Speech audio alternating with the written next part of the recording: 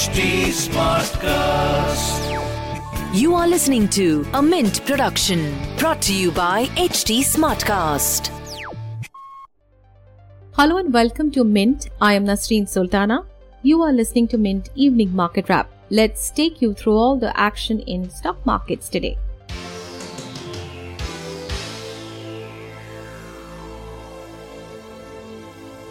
Markets started the week on a buoyant note and gained nearly 1% to end at fresh record high. The BSE Sensex closed at 61,766, gaining 460 points or 0.7%. The Nifty was at 18,477, adding 138 points or 0.8%. Among sectors, power, metals and IT were top gainers, while healthcare and telecom were laggards. Infosys, Tata Steel, Tech Mahindra, ICICI Bank and ITC were top gainers in the Sensex. Among laggards were HCL Tech, M&M, Dr. Reddy's, Asian Paints and Bajaj Auto.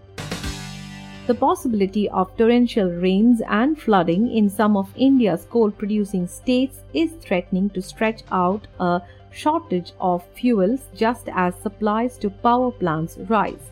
Heavy rains are expected to lash parts of Odisha, Jharkhand and West Bengal, all major coal-producing states, until tomorrow, according to IMD in a bulletin on Monday. Adverse weather has already hampered coal supplies, worsening the power crisis. India has been witnessing shortage of its most dominant fuel since at least August, as demand surged with the economy emerging from the pandemic, while rains have hindered production and supplies. As many as 6 companies, including Nykaa, Adani Wilmar and Star Health and Allied Insurance, have received capital markets regulator SEBI's approval to launch IPO.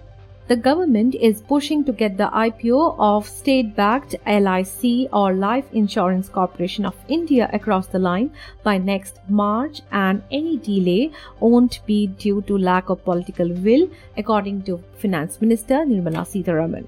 Embassy Office Parks REIT, India's first listed real estate investment trust, on Monday said it has raised Rs 4,600 crore debt at a lower interest cost of 6.5%, which will be used to refinance its existing bond outstanding of Rs 4,530 crore that will mature in early November.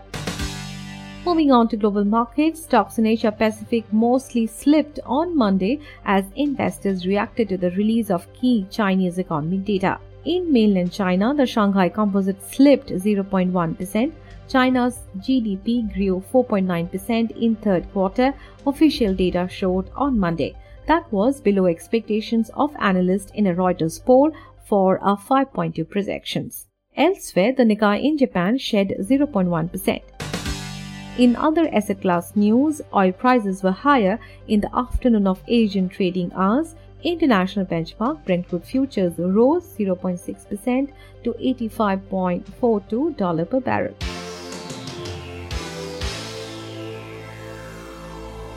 That's all for now. I'll be back with market updates tomorrow. Thanks for tuning in.